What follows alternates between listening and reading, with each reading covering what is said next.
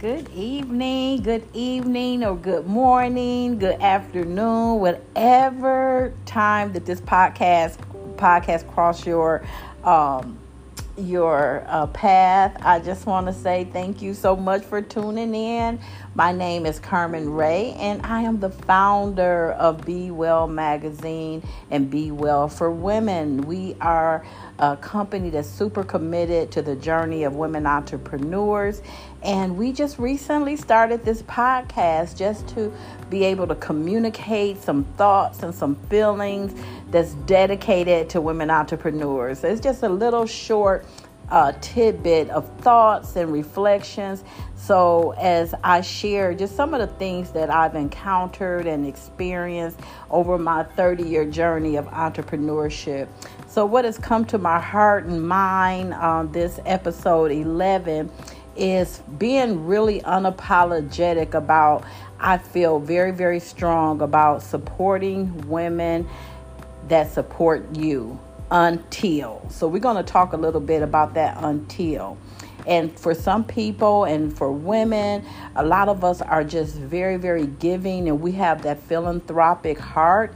But I just want you to know that there are so many times over my journey of entrepreneurship that I just really gave from a place of emptiness, and not always monetary giving, but giving of our emotion, our energy, our time, our creativity, taking all of our intellectual capital and sharing it with people that may take your ideas and they try to recreate it, and they really, really don't have your best intention.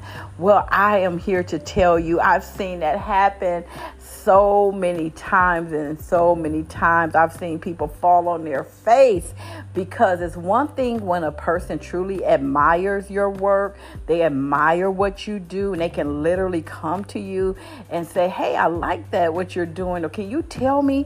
That's a whole different energy versus somebody that's kind of just sitting in the cut watching you, and next thing you know, they're trying to do exactly what you're doing.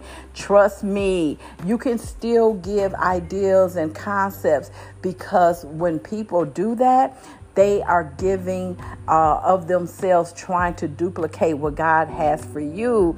And I'm here to tell you it won't work. So sometimes we're scared to share ideas. We're scared to share resources because we think somebody is going to get ahead of us. But nobody can get ahead of you, because what's for you is for you. But there is a message that I want to share with you about giving from a place of abundance and being super intentional about supporting women that support you until. And again, we're going to talk about that until. So I'm going to share with you 10 reflections over 30 years of entrepreneurship, and just 10 reflections that's going to support my whole ideal of why I'm at a place where I simply support women that support me. So here's the deal. Number one, self-preservation is not to be played with, especially in this season, in this economy, and just with our world and our community affairs. We have to make sure that we are on solid ground, somewhat solid ground, before we start giving prematurely, giving too much time to other things that can distract you from your dreams, showing up for everybody else before you have taken care of first things first. Okay, so what happens is that when we're giving from a place of lack, we never get to that place where we can give from a place of abundance.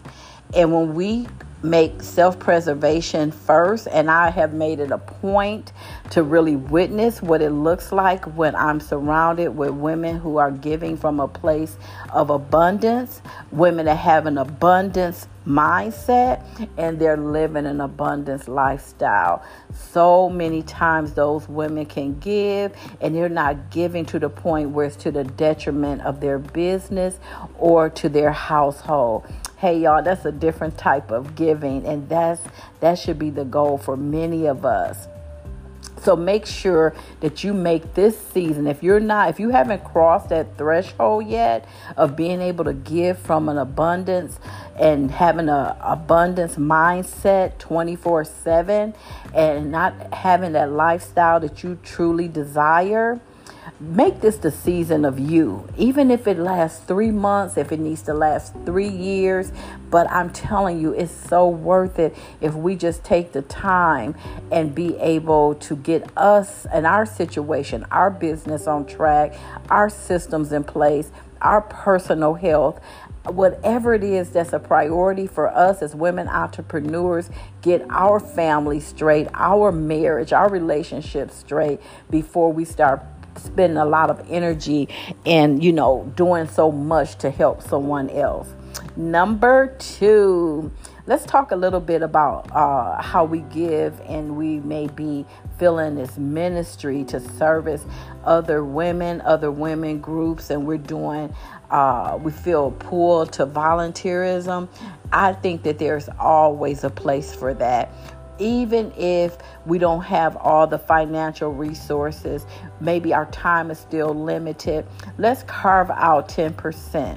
10% in our budget. Who can we give back to? Because it's always going to be somebody that have less than you. How can we give out of a 40-hour work week? How can we give 4 hours to another woman entrepreneur to be able to share your gifts and talents at no cost that may be in need? But that's a different kind of giving. You're doing it intentionally. You're not overextending yourself, but it's still giving you that fulfillment of being able to give without it being to your detriment.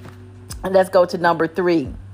So next, why is it that I'm suggesting that we want to have some limits in our giving, and as we support and demand that we support people and support women that support us? Here is the reason why I feel so deeply about this. It's because I want you to conserve your energy, your resources, and your time for those that have supported you. Both short-term, people that you've had short-term relationships, and long-term relationships. Because if you're so busy giving out to people that you're just not sure if they're solidly in your corner, if they have shown up in your circle, what are you going to have left over to give to those people who really, really wish you well, and they are committed to creating that win-win?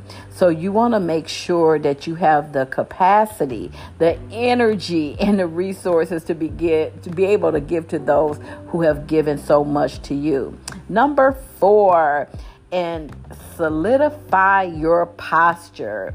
You got to make sure that you are just unwavering about those that you have locked arms with and those that you're committed to a thing with. Just don't look to your right. Don't look to your left.